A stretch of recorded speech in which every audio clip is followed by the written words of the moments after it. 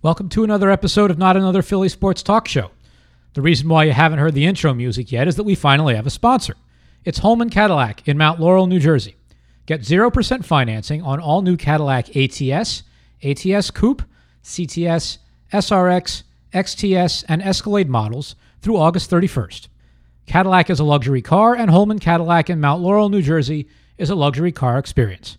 Call 866-865-6973 or go to holmancadillac.com. Now, here's the show. I'm not governed by the fear of what other people say. You got to open your heart. Well, number one, he's one of the elite offensive players in the game.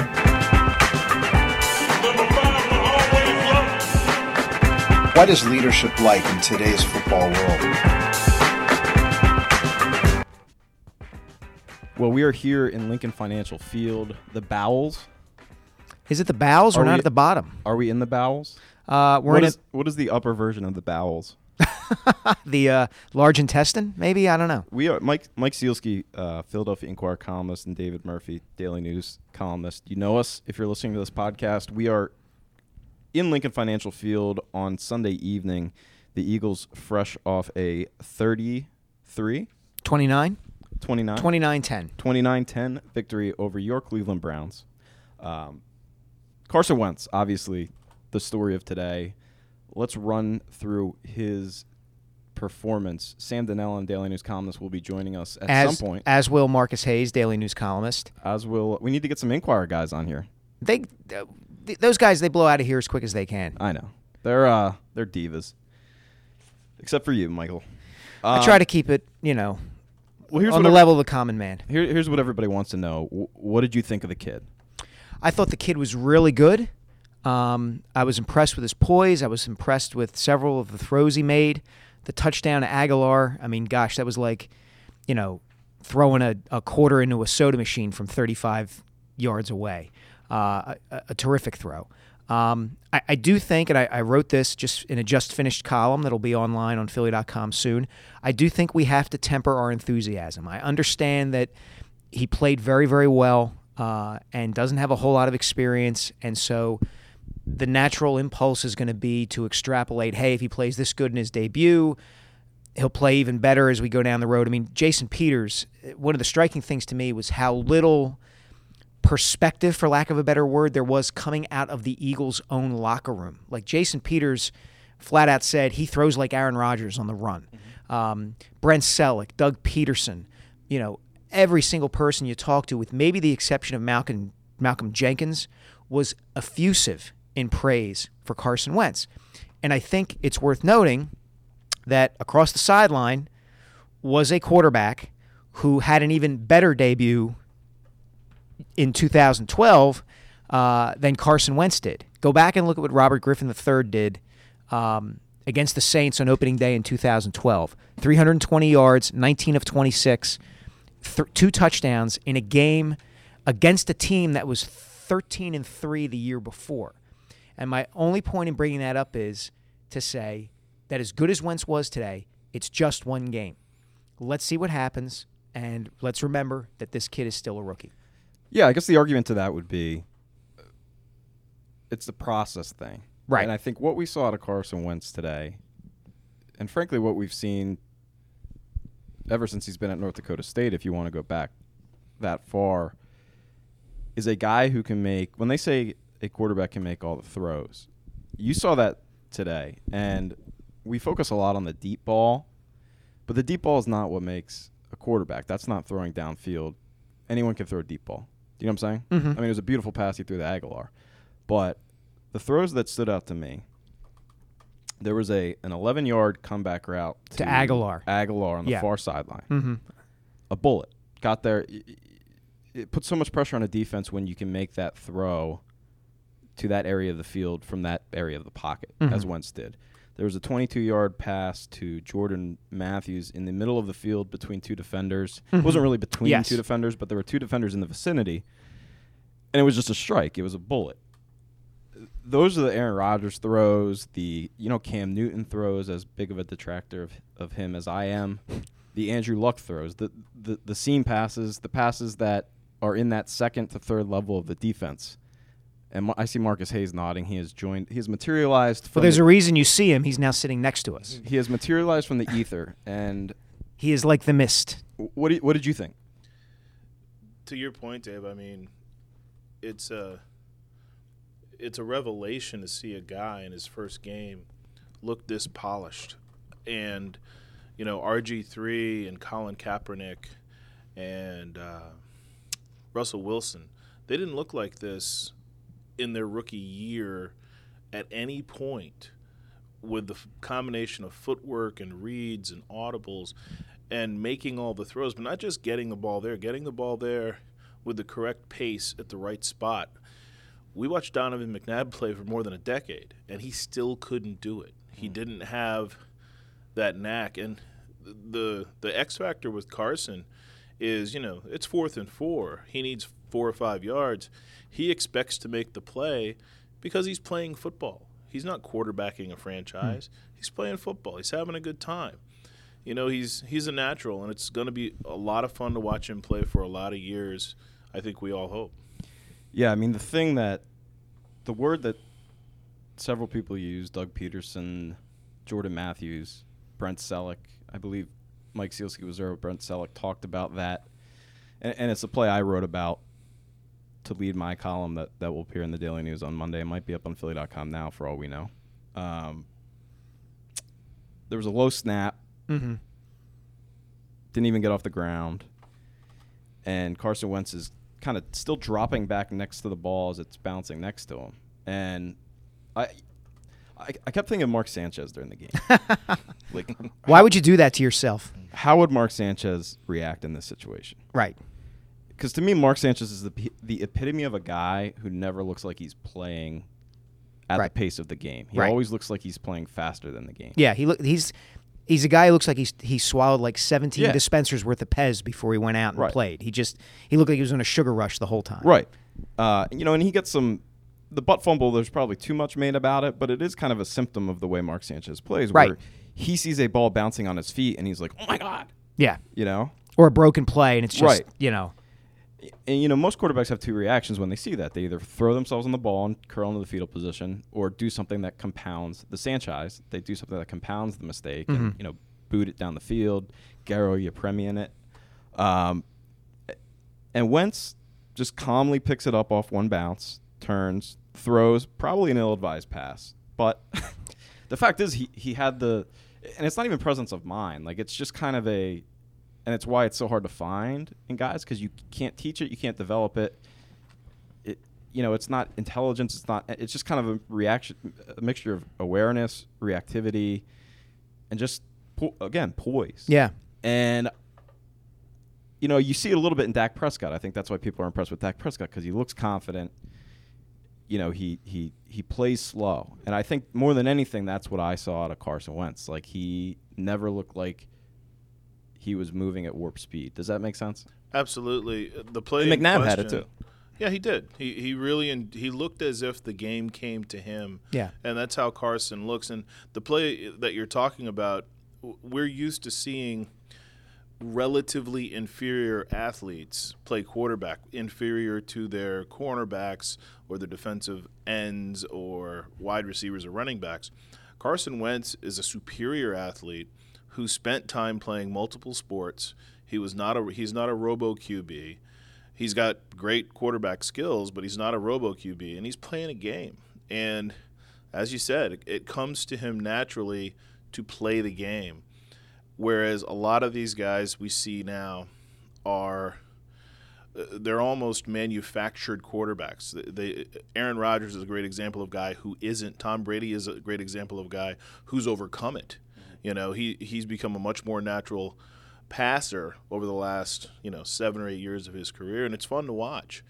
It's just watching a guy do what Carson did out there in a debut, and we all understand there are going to be bad days for Carson because there's bad days for Tom Brady and Aaron Rodgers.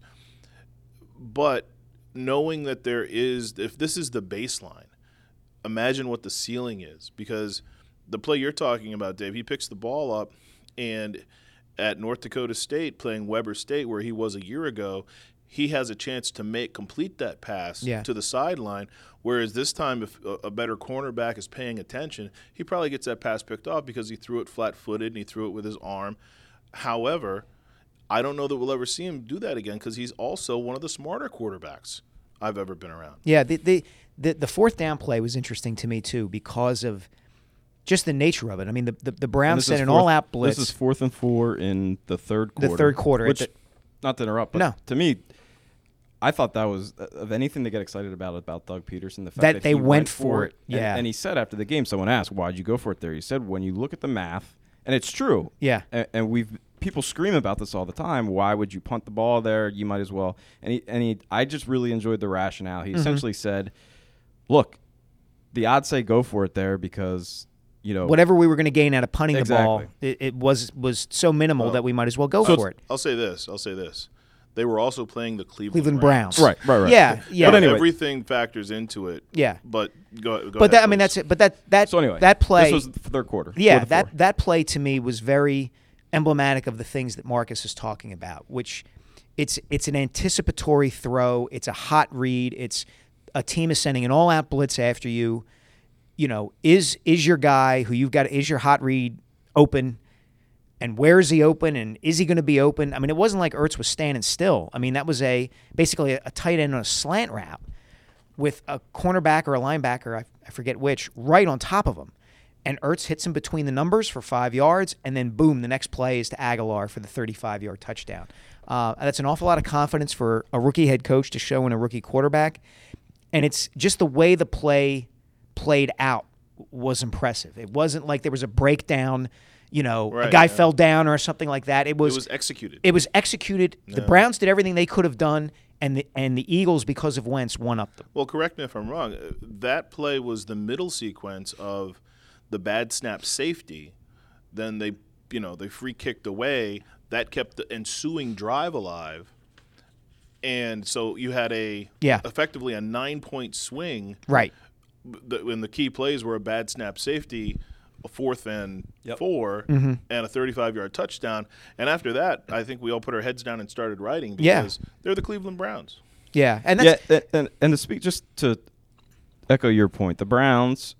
Let's talk about how bad the Browns are because they're one of the worst teams. They might be the worst team since that Colts team without Peyton Manning that got Andrew Luck. They're just a really, really, really bad team. And for a couple of quarters, made the Eagles' defense look a little shaky. Yeah, well, let's be honest. I mean, when you look at this defensive backfield, you can talk about they look like they've been upgraded. We don't know until 4 or 5 games into the season whether they've been upgraded, whether they're the same, or whether they're worse, because all of those are possibilities, and they need to play a real team before we know where they stand. Yeah, that's kind of the double-edged sword with our evaluations of Wentz in this game. As good as he was, and I agree with everything you guys have said. The flip side, of course, is if he had a bad game against this particular team, a widespread, a citywide panic would be setting over Philadelphia right now, because if he can't beat this team, what does that mean? Who is this kid the Eagles have hitched their wagon to? That's an interesting way to look at it. I don't know that he wasn't playing with house money in this game in particular, because he had 38 snaps in the preseason and one game, and all of his reps or practice reps, and he came from North Dakota State, and he only had 23 starts there. Yeah. So I don't know that he doesn't play with house money for at least part of this season. And I think the tenor, we talked about this in previous podcasts, I think the tenor of the town is, hey, everybody's rebuilding. Let's see where it goes. I mean, think about it. How much anticipation has there been for Carson Wentz over the last 2 weeks, 10 days, or whatever, compared with the anticipation you've seen with other guys with real lead-in times? Lindros making his debut, Iverson making his debut. I guess Ryan Howard didn't have a debut and Chase Utley didn't really have a debut.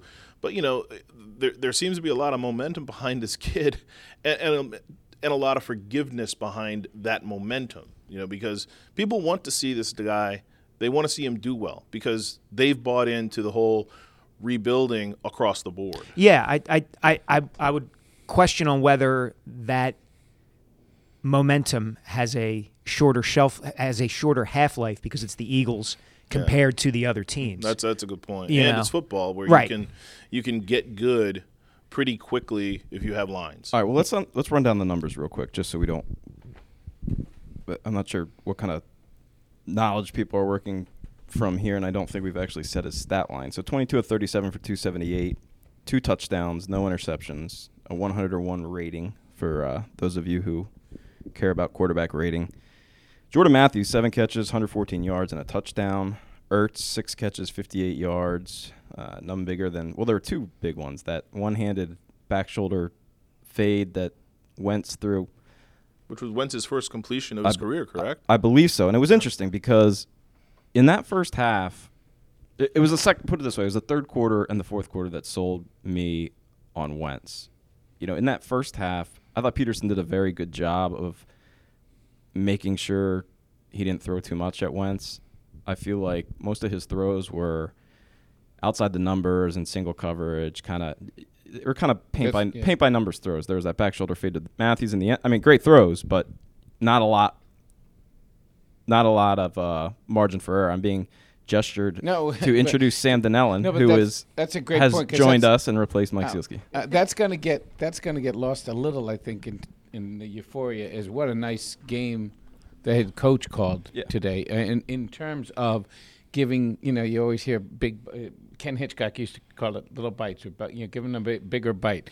The bites got a little bit bigger as the momentum and as they controlled the ball. I mean, of all the numbers there, my favorite number, after Chip Kelly is 39 minutes and 20 seconds, and it was at one point 18, I think. The time of possession. It was ridiculous. I mean, and they, Zach Ertz said afterwards, it felt like we were out there the entire game, and I'm sure for Cleveland's defense, it felt like they were out there the entire game. It used to be with Chip Kelly, the offensive thought that they were out there the entire game in the first half. Look at all these notes I could take between plays. I mean, this is yes, I know. yeah. I was in my glory.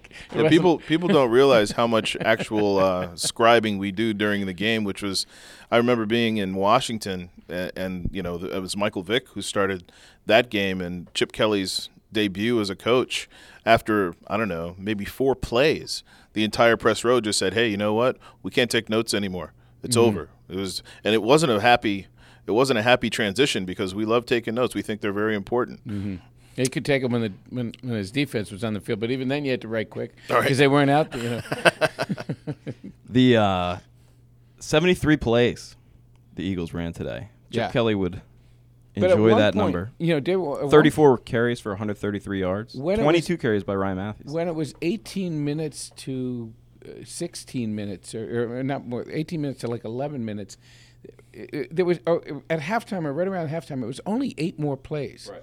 So to the point that Chip would always say, I'm only interested in number of plays, they really weren't running number of plays. They were just wearing these guys out with the length of, stretching, running those sweeps. They weren't doing a lot up the middle. I mean, how many times does a team win 29-10 without really having a great up-the-middle ground game? Well, Doug Peterson said that was by design. Yeah, this team's strengths on the edges when it comes to. But you they still have got to 2 keep good them tackles. honest, right? You got to pop them. I guess you do, unless they had a make bunch it. of first and 10 1-yard runs, but they kept going back to. And they came back up the middle in the third and fourth quarter, especially that last drive.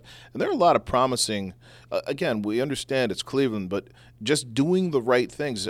As big a debut as this was for Carson Wentz, there's always a much larger growth area for a player than a coach.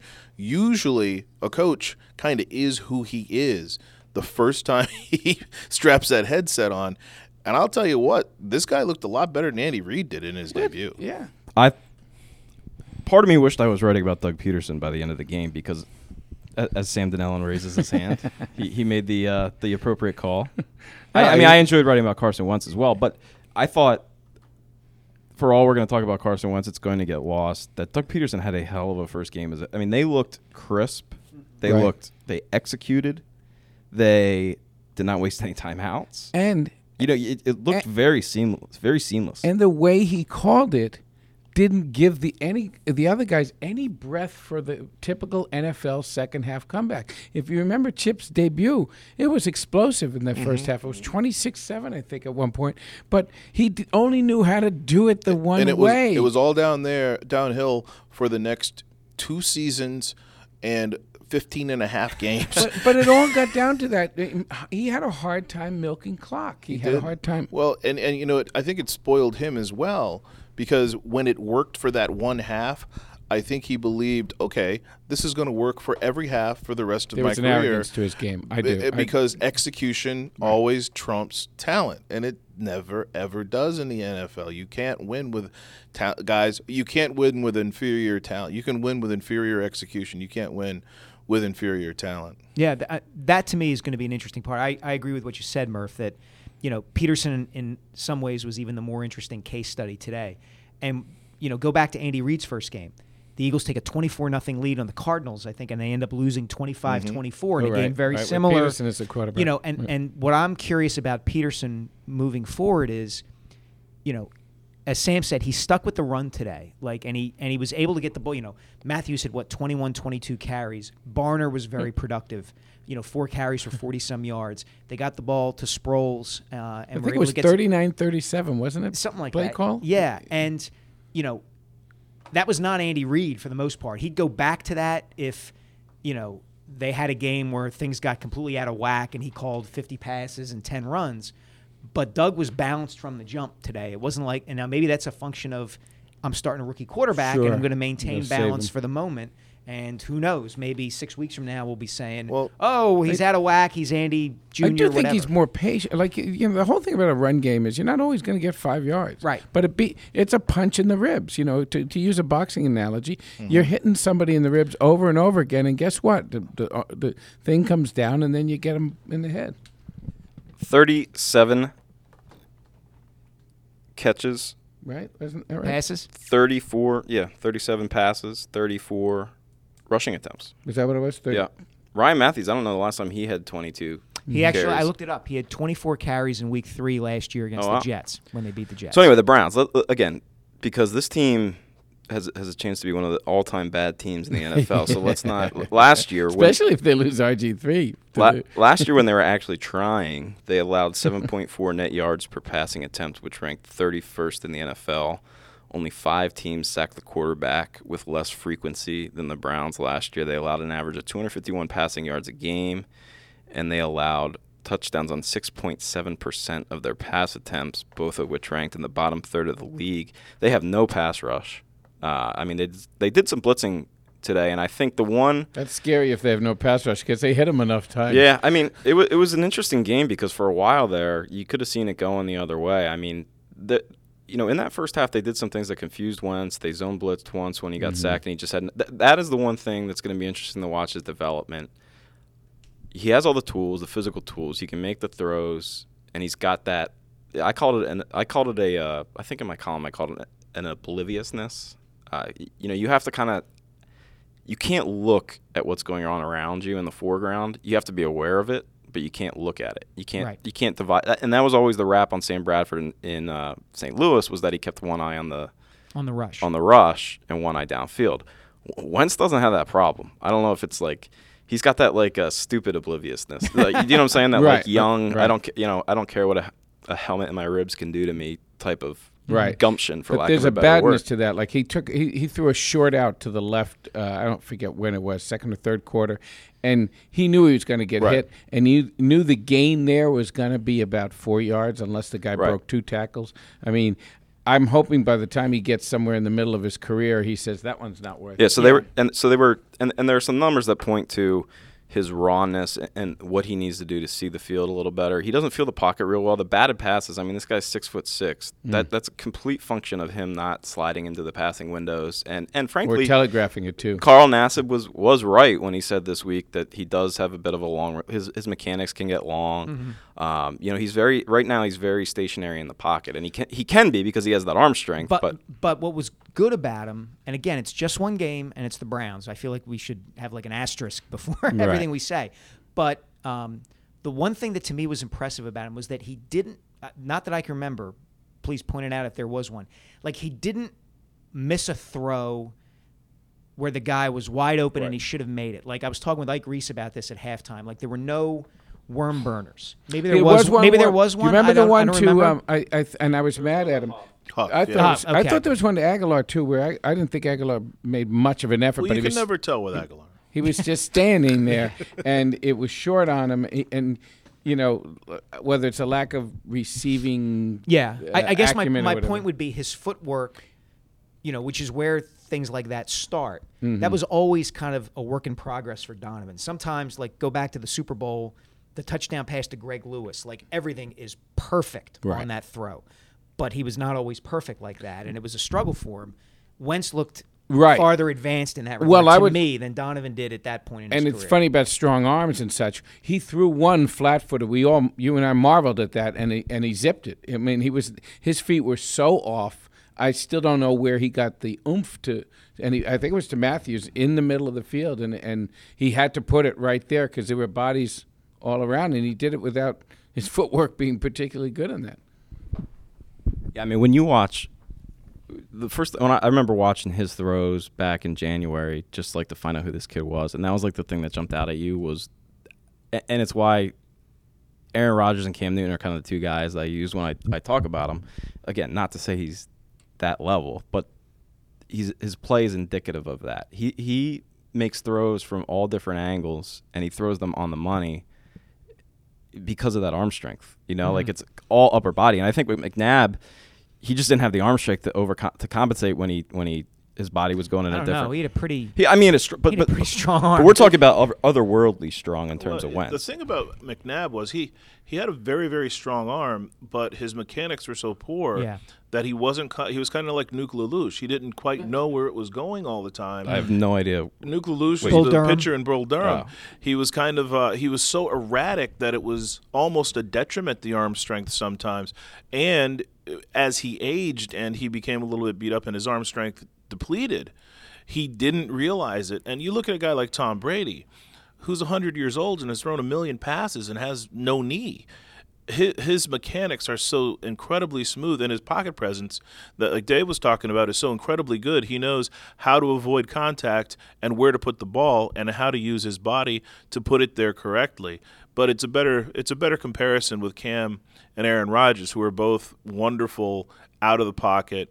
They are designed to throw out of the pocket and are bigger, stronger guys. I should say they are more athletic guys than Tom Brady, and I think that will serve him well as we go through this because it's really hard to find offensive linemen who can create a pocket and hold it up for the way that we used to see Troy Aikman perform. So your quarterback has to be willing and able to do things on the run, and he is. And those are the three guys. Those are the two guys you hope he models himself after because they do things that other guys just can't. So yeah, if we're looking for, again, I'm just looking to poke holes in this. Because there were five. So dark clouds in these silver linings. Again, this is before watching a replay of it, not knowing the actual calls, but it certainly seemed to me that the vast majority of his throws were his first read. A lot of them were designed to have him know what he's looking at and make the throw. Mm-hmm. If it's there, do it. If not, and again, I think that's where Doug Peterson pitched a heck of a game. But I think like third down to me is a big indicator of quarterbacks, and the Eagles were only 5 of 15 on third down, because at that point you can't really. You heard Doug Peterson say I script first and second down plays, but the third down plays are completely situationally dependent, and they're obvious run or pass plays, so the defense knows what's coming at you. And there were moments when the wrong call was in, or when things broke down, like that's when you saw the rookie, and he would just. There was that one where he just kind of like stopped, and like collapsed. But and I pointed this out to you. There was a timeout where it looked like a rookie timeout, and Dave and I were sitting next to each other for most of the game. And Dave tries to pretend he can't hear me because he puts his headphones in, but every now and then I get his attention. But I said, oh, they called a timeout, and they went to the sideline, and Wentz stayed about We're watching. Meanwhile, we're watching the Lions just beat We're the watching Colts. Matthew Stafford and Andrew Luck, two guys who you hope that Wentz is a contemporary of one day. So Wentz. And those guys are the two perfect examples of guys I talk about when I talk about making those seam throws. And, Rodgers the other one. Like they just make it puts so much more pressure. And I don't know if Bradford could make those throws. You know, I mean, he has a Wentz strong enough certainly arm. can. Wentz also has the want. He also has the want. And one of the things that jumped out at me, Doug Peterson in his press conference used the word aggressive multiple times, and he said it throughout the week. We don't want to take Carson's aggressiveness away from him. He wants this. I think Doug Peterson has kind of been waiting for his moment to put his spin on the Andy Reid offense. Well, we've talked about this, that I think it was you who mentioned it on a previous podcast, if you shot Doug up with sodium pentothal, would he say, I want Alex Smith, who is competent game manager, accurate, short thrower, can run a little bit, or do you want the swashbuckler who Wentz clearly seems to be? And well, he wants Favre. If you look at the profiles of coaches, guys who want the game in quarterbacks' hands have been quarterbacks. Yeah. Chip Kelly wanted, he wanted Marcus Mariota to be his quarterback. He's a quarterback lover. Chip Kelly was a quarterback. Doug Peterson was a quarterback. He believes that the quarterback is the be-all and end-all of a football team, not just the offense and defense, but the team. And I think Andy Reid wanted to believe that. And I think that other coaches want to believe that. They give it lip service and they vote on the competition committee to protect those guys. But the reality is quarterbacks love quarterbacks. Especially when they're like there's the potential. It's not just him, but Frank. You hear it in Frank Reich's voice. Yeah. And just before you get Chip Kelly was a wannabe quarterback. They made him a defensive back when he went to UNH. That was his whole issue why he almost went to a D2 school because he could have played quarterback. Does Frank Reich have any daughters? Because he was, the other day he was like adopting them, right? Yeah, Carson Wentz, my future son-in-law here. It was, it was really he ran out of words at one point. Just to finish that timeout thing, when they went to the sidelines, Wentz didn't end up being the person talking to Peterson. It was the two receivers. It was Huff and Aguilar who were confused, and then that was the following play after the timeout was the two-tip. Aguilar caught it off of Huff's hands. So whatever they discussed, they didn't really get. Because well, outside of Wentz and Peterson, Peterson was I hate to put too much emphasis on preseason, but we didn't see many glitches in preseason either with Doug Peterson, number one. And he was operating with a lot of moving parts, one of them being Chase Daniel. But relatively moving. Yeah, right. So you look at what they had as a whole today, and it's kind of what we thought they were going to have. Their defensive line was excellent. Their linebackers were pretty good. Their defensive backs were hot and cold. Their quarterback, I think, exceeded expectations, but not their expectations. Their running backs were pretty good, and their offensive line looks like it could be real. This could be a 6 to 8 win team without stretching. It could be a 4 to 6 win team. Lane Johnson ultimately does get suspended, the right tackle, and that hurts the offensive line all the way through, and that hurts the whole team. But it's very rare that you finish the first game of a football season. You're like, hey, that's kind of what we thought we had when you're rebuilding a team. That's why it's nice to play the Browns the first game. It's like a 5th preseason game. Yeah. And that was the question: could the Browns beat the Sixers? Or Kentucky. In what? Or Kentucky. Yeah, right. I was going to say the one thing you mentioned, the linebackers. The one thing that stood out to me was Michael Kendricks not having his day of days. No, he was bad. Boy, he was bad. And I'm not sure how much he played in the second half. Yeah. There was one play early in the game where he was the last guy. The Browns were lining up for a punt, and he was the last guy out, to the Eagles special teams unit, the punt coverage unit. I think it was a punt coverage unit. It was just kind of like that. There's the emblem of everything we've seen over the last 3 or 4 weeks. That's where my dark cloud is. We talked before the beginning of this season about the defense is going to have to bail the offense out. Right now, again, we know it's the Browns and everything, but today I would make the argument if somebody bailed somebody out, it was the offense bailing the defense. They got that vaunted front line that was going to be until they were beat up until the game was at the end and they had all that freshness and the offense was so discouraged, they did not really make those kind of plays that we weren't hearing Vinny Curry a lot. We had one great Fletcher Cox moment, but that was not what I expected going in. Yeah, I thought that I thought that they, and again later on, like you said, I think they played well in the fourth quarter. When it came down to shutdown time, I think they played well. But there was some time. I mean, Robert Griffin had some time to throw on. And he had open guys who dropped the ball. He had open guys who he just missed. He did have some drops, but I got to say, I mean, if this team has a strength, it's its defensive line. They max protected a lot. Mm-hmm. A lot of the guys. I mean, it was disturbing. If you're an Eagles fan, it was disturbing to see so many guys be so open so often on a receiving core that isn't exactly pedigreed. But the defensive line was stopped because that's what they scripted to do, and they scored 10 points. You know, and they scored. You know, they scored. I think both of their drives were kind of blown coverage bombs where the ball's kind of ballooned up in the air, and you either make that play or you don't. And I didn't really have a. I mean, 10 points it's hard to argue with it, whether it's whether it's Weber State or Weber State or whatever it is. But that's the thing is, it's almost like trying to project a preseason game onto the regular season. This team is so bad; it's like hard to even know what. Because again, I saw enough, and I kept on thinking, what would this look like against a real defense? You know, I think that there's a ton to be excited about for the future with regards to Carson Wentz, but I think that he's going to have some real struggles at some point this season. You know, and that's obvious. But let's go back to Kendricks, because I call this guy the human highlight reel because he's in everyone else's highlights, flailing, stumbling in the background as a running back turns the ball upfield. Like on that, there were a few of those on the Browns' one touchdown. It was like the Kendricks moment where you see the guy break contain, get in, and then you see Kendricks barrel rolling, grasping at his feet in the background. And Jim Schwartz just must go absolutely crazy. I thought Nigel Bradham played well today. I did too. Yeah. But they wouldn't have brought Stephen Tulloch in if not for Michael Kendricks. I mean, I mean, Schwartz had a chance to bring in his own guys early in his tenure.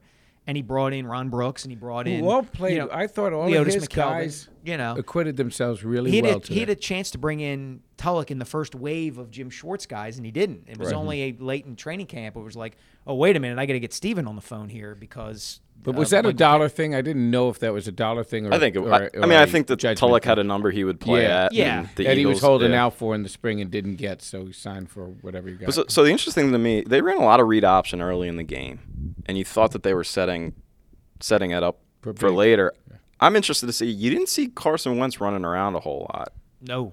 Which was interesting to me, and I'm not. That was the one. Again, not concerned, but it just was like kind of the one thing I noted. I'm not sure. I may have overestimated his ability to run against NFL defenses. I think he did not. When he was pressured, he did not escape that pressure. He's the kind of guy that's going to get you a first down straight ahead better than Sam Bradford will, but I don't know why anybody thought he had edge speed. I mean, Colin Kaepernick and Russell Wilson and Cam Newton for that matter, are spectacular athletes. They'd be playing in the NFL if they didn't play quarterback. Carson Wentz is a quarterback with pretty good mobility, but I don't understand the people falling in love with it. And he was playing against linemen and linebackers at the 1AA level or FCS level that were just inferior athletes. He wasn't turning the corner against, Florida and LSU and Alabama and Auburn. He was not gassing these SEC guys. This is subtleties, I guess, but the one thing that I noticed or thought I noticed he was doing that was different for Bradford is the quickness of the play action, the quickness of when he faked like he was going to run it or tucked it, or he did give it, there was a quickness. In fact, one time I think that threw Sproles and him off, and that's when they fumbled it. The speed of that exchange or fake exchange, to me, and this is just an eye test, looked different than Sam Does that mean running it more mechanically. Okay, so this was more fluid and quicker and more believable. Yes, exactly. Okay. The sales, I guess that's right. The sales pitch was better. And again, that's a subtlety. Maybe it means nothing. Well, no, when you saw Favre do things like that, when you see Rodgers do things like that, sometimes you see the cameraman lose focus on the right person. Carson's a long way from that. We're watching highlights of Eli Manning. He's very good at it as well. I mean, I don't think you care whether Eli's going to run with the ball or not. But I just want to know how many fantasy points he got today. I want to know what's up with Bob McAdoo's hair. He looks like an extra in like an Adam Sandler movie. Well, there are worse things. You can ask Rob Schneider about that. But I mean, Wentz's capacity to play quarterback fluidly with everything he does speaks to a guy who doesn't think he's playing quarterback. He's just playing football. And that's going to be the thing he hangs his hat on, I think, for his whole career. And it's going to be one of the reasons he's fun to watch. And Philadelphians are pretty savvy football fans. And sometimes they don't know what they're watching, but they know it's good or bad. Mm-hmm. And they are going to love this guy the way that they loved Iverson, who played naturally, the way that they love Giroux, who plays naturally. They like people who aren't mechanical, who aren't Frankenstein athletes. There's a chance that they'll love this coach for that, too. I thought that was really interesting, Jordan Matthews. Yeah, I was going to say the same thing. Yeah, that he said, this guy gets us, and he gets what so it's set like it up. to be. Jordan Matthews met with the media at the podium. And Jordan Matthews is like, he's a very human quote machine. He's a very expressive talker. Yeah, he's chronically honest to his own detriment sometimes. Mm-hmm. Yeah, I mean, he's like every press conference is like a Def Poetry Jam with him. Like he's just like lets it all out. He lets it bleed. But anyway, someone asked I forget what it was. I think it was me asking because I was working on Peterson. I was asking him about Peterson, and he said he called him a blood brother. Yeah, he said he's got credibility in this room because he was in this room. He was one of us at one time. He knows. Jordan said the city of Philadelphia is like no other place in the sports world, and being an Eagle player in the city of Philadelphia is like no other athlete in Philadelphia. He did 2 degrees of separation, and he said, and Doug gets that, and he doesn't even say things to us right now sometimes because we know already how much he knows what we're feeling. So here's the full quote. It was more like a monologue, but. He said, like I said, the best thing about Coach Peterson is just his authenticity. He's played the game, and not only has he played the game, but he's been in our shoes. And when I say our shoes, he's played in the city of Philadelphia. And around this point, I start thinking about Chip Kelly, Like, oh, he and Zach Ertz made very salient comments about Chip Kelly without ever saying And Matthew says, and when I say our shoes, he's played in the city of Philadelphia. Playing in the city of Philadelphia, it's not like any other sports city, I believe he meant. Mm-hmm. When they're playing football here, it maximizes that much more. So he's been in those trenches before. When I see him, it's not even as much as I see a coach. It's like, yo, Pops, I got you. That's a blood brother right there. No different from those guys in the locker room. Sometimes Coach Peterson doesn't even have to say much. We already feel that family vibe from him, so we just really want to go out there and win for him. I feel like that's his best asset, yada, yada, yada. Yeah, right. And then Zach Ertz said, I kind of caught him saying, he said, when, I forget how he said it, but when you have the ball all the time, you can compel your will, put your will on the. Yeah. And then, so I waited kind of out for the whole scrum, and I said, that's not the way it worked previously. And he said, well, yeah, no, what he thought you could do was outcondition somebody. He goes, that's when he said, here we're trying to punch him in the nose. And he said, guys love this. That was the way he finished the quote, which I thought was like him saying, we like it to do it this way better than. Yeah, the one thing that I thought got under, we haven't talked about quite as much, and it's not necessarily supported by the stats because the Eagles officially committed 7 penalties, but I feel like 2 or 3 of them came kind of in a flurry of false starts there. They were very competent today. Like we talked about this a little bit earlier, like compared to the last couple of years of Andy and really the 3 or 4 years of Chip, where they could get really ragged just in everything they did. It seemed like, that pace that they wanted to play at would lead inevitably to like just a deterioration of fundamentals and things like that. And good players doing it. That's what jumped out at you. Yeah, just Lane the holding Johnson, penalty when Jason you didn't want Peters, it. Yeah, Jason Kelce. There wasn't that today, or at least it didn't feel that way. Like I said, they officially hit 7 penalties, but and Lane Johnson looked like he was getting a B sample before several pass plays there because it looked like he was false starting for like half a dozen in a row. I don't understand false starts. They give these, and they've been giving these left tackles and right tackles more and more lead time, like before they call it. Yeah. But today there was at least one where Johnson I mean, was he back was- in this his was a stance rela- like a despite half the- second before the defensive end had started moving forward. I think this was a relaxed crew despite the numbers because the guys were putting their hands all over each other in Yep. the secondary. And even the one call that Malcolm Jenkins got that was excruciating at the time. That was an awful call. Yeah, Yeah, it was an awful call, but there were way more ones that should have been called that weren't. That's the one that shouldn't have been called. Yes. Anyway, to kind of tie a bow on this, I say this not to be the black cloud, Go ahead. and I say it not as if I'm predicting doom for Carson Wentz, but I don't know how much we learned about Carson Wentz today that we didn't already know because of his opponent. Like I think, like Cleveland looked like it was playing a preseason defense at times. Right. You know, like I'm interested to see what this guy looks like against more competent defenses. Like I don't know how much we've seen in his ability to go through his progressions on the run in that short period of time that you need to do as a quarterback. But everything that we did see that he could have shown us, I feel like he And the did. silver lining to that is Carson Wentz may have learned more today than we did about Carson Wentz.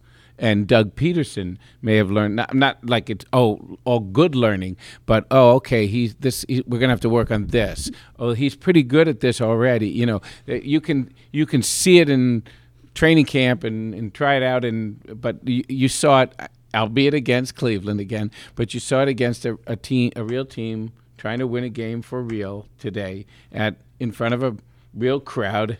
You know, so there was a bit of a test run there today. Yeah, and I mean, to Murph's point, the thing is now the rest of the NFL has seen that too. And now it's not just Right. 24 passes against the Tampa Bay Buccaneers third stringers. It is a whole game's worth of play calls. It is the Chicago Bears now sitting and looking at this and saying, okay, what did the kid do here against this coverage? You know, what did he see or not see on this thing? There's something to go on now. And so it gets a little bit, which is, again, to kind of bring us full circle, that was what was so surprising to me about the tenor in the locker room. Aside from Malcolm Jenkins, there What was did Malcolm Jenkins say?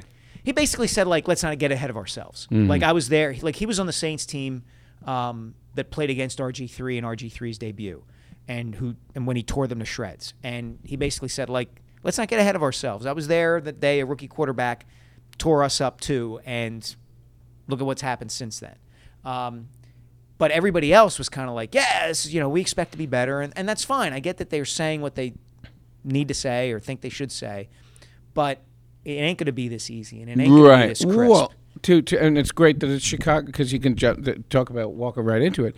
8:30 Monday night on the road. We don't know what he does when the crowd is not being quiet for him and Right. he's doing what happens on the road at night, Monday night with I mean The entire country right watching. against we presume a better team. Well, the Eagles have a hell of a schedule to open up this They season really because do. Chicago is really, really bad. Too. Yeah. Defensively, You at think least. I saw some of them today. Do you think they're worse though than Cleveland? I mean, Oh, I no, can't no, imagine. No, no. No. I But think they get it's kind of a ladder. They get little grade Right. ups each week. In fact, I'm interested to see. I think if this defense plays the way it did today against the Bears, they're going to be in trouble. Mm-hmm. The Bears have a decent offensive line, at least. I mean, compared to Right. comparatively speaking, Jay Cutler can make throws that. I mean, RG3 looked like he hadn't thrown a ball in he missed people all day yeah. too. We talk about the drops. Even he the- also missed people. even the catches. I Yeah. mean, it I've just never was seen. not pretty. I shouldn't say never, but it's hard for me to think of a guy who I thought was going to be so good and looks now so bad. Normally they go like kind of on a slow roll downward or slow climb upward, but this guy's just disappeared. Yeah. He was not. He bailed the Eagles out a few He times. did. He absolutely did.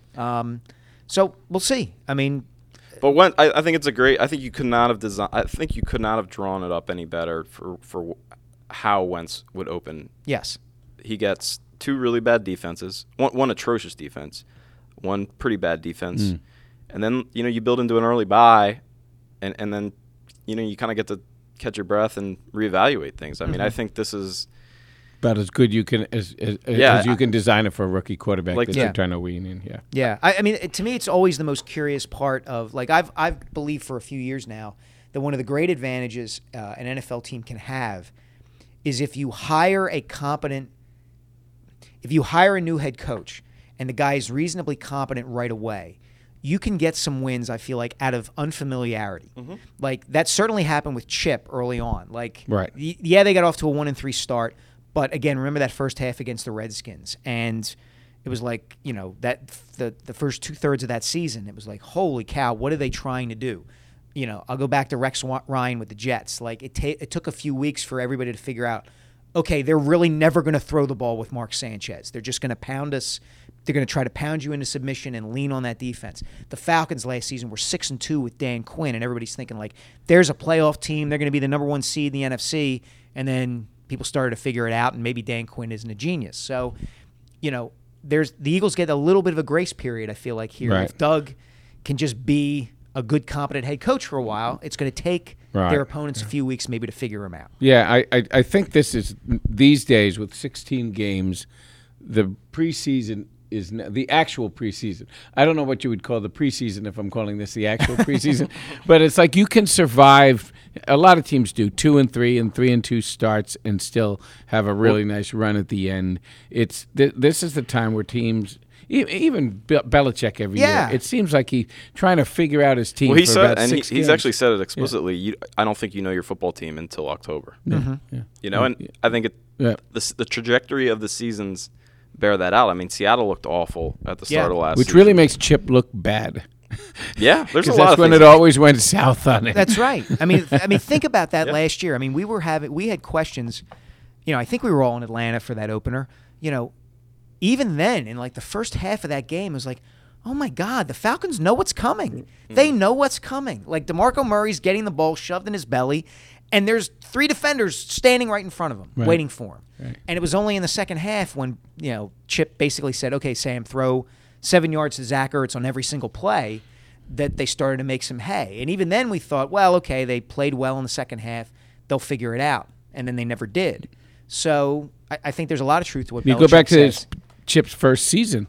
Special teams gave him wins. Right. Here, Peterson's first and they season. played 8 backup quarterbacks in a row that year. Yeah, right. That's right. Scott Which they'll get Tolzien. again this year right there. I was looking at that schedule. They're not going to get a whole lot of thoroughbreds No. on this schedule. Hey, interesting tidbit. The quintessential Chip I like Kelly game, tidbits. Nick Foles throws 7 touchdown passes, ties the NFL record. Who was the opposing quarterback that day? Was it RG3? Terrell Pryor, who was the wide receiver Who? for the Browns today. Looks like he could be something. Yeah. He didn't drop any more balls than the regular That's receivers right. did today. I'll tell you what, man. He's got a great frame. Yeah, Yeah. you I was said very that impressed with. You said like he even looks like a receiver. He was the only player on the Browns that looks like an NFL player. Yeah. Just about. You Yeah. know, it's amazing. Like, they look I'd like be kind of happy for him too after everything. their new uniforms look like Bowling Green, and they actually kind of resemble Bowling Green from a personnel standpoint. Anyway, I was very excited last. I was looking forward to today's Eagles game more than any Eagles game I can remember. It's like opening a present that you don't know what's in. Yeah, I mean, and look, again, I've only known that I've loved Doug Peterson's hair. Now I love the way he coaches. I think there's an NFL team back in town, I think that it's gonna be fascinating to watch Wentz and Peterson kind of Your develop. next column needs to be why Doug Peterson needs to go visorless, because he needs to let the hair out. Absolutely, man. But he is. Richard Gere wouldn't wear a visor. If you were designing a coach to be everything that Chip Kelly is not. Oh God, it's Doug. It's an It is. amazing that you could find a guy that quickly that one after Well, there another. was. like I don't know that. if you guys saw. It might have been Bleeding Green Nation. It was somebody who got their hands on the questionnaires that the NFL sends out to its head coaches at the beginning of every season to try to get a sense of who they are as people. I don't know if they're going to turn them over to the networks for primetime games or something like that. And I forget what the site was, but they got their hands on Chip's and Doug's, and they were literally the exact opposite answers. Like if one of them said he liked chocolate ice cream, the other one said vanilla.